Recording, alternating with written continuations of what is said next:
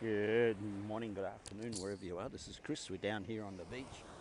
It's a much cooler experience now, been for the early morning dip, and it's 20 degrees at 6 a.m. How beautiful. So, today I just wanted to have a quick chat about the word stillness, and I'm going to put out a PDF today on my blog about stillness, which is a really important quality. Stillness is not sitting still.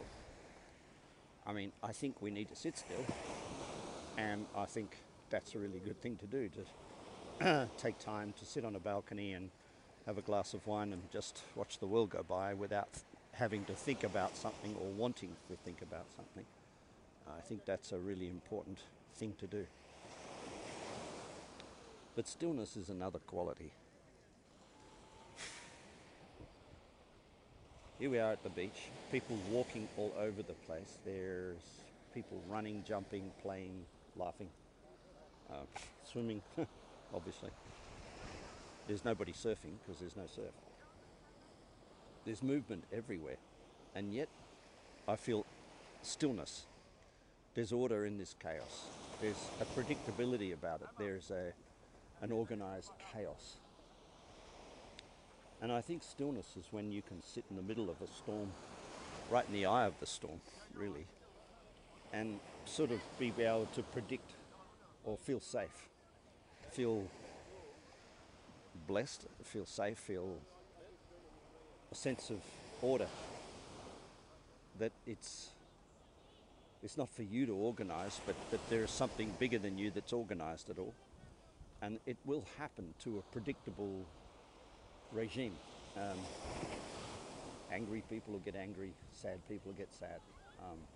Happy people will be more happy than they were before, and sexy people will feel more sexy. It's just going to be what it is, and someone has organised all this perfectly. I think understanding balance is probably 99% of the whole equation. Understanding that things go out of balance, which is the second law of nature, is the second most important thing. Understand nothing's missing is the third. Understand that everything's vibrating according to its thoughts. Every human being here is thinking something, and they're vibrating according to that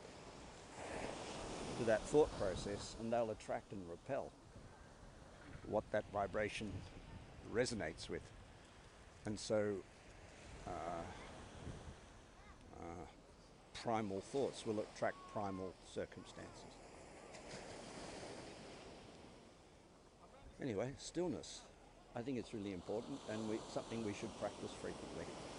This is Chris. Have a great day.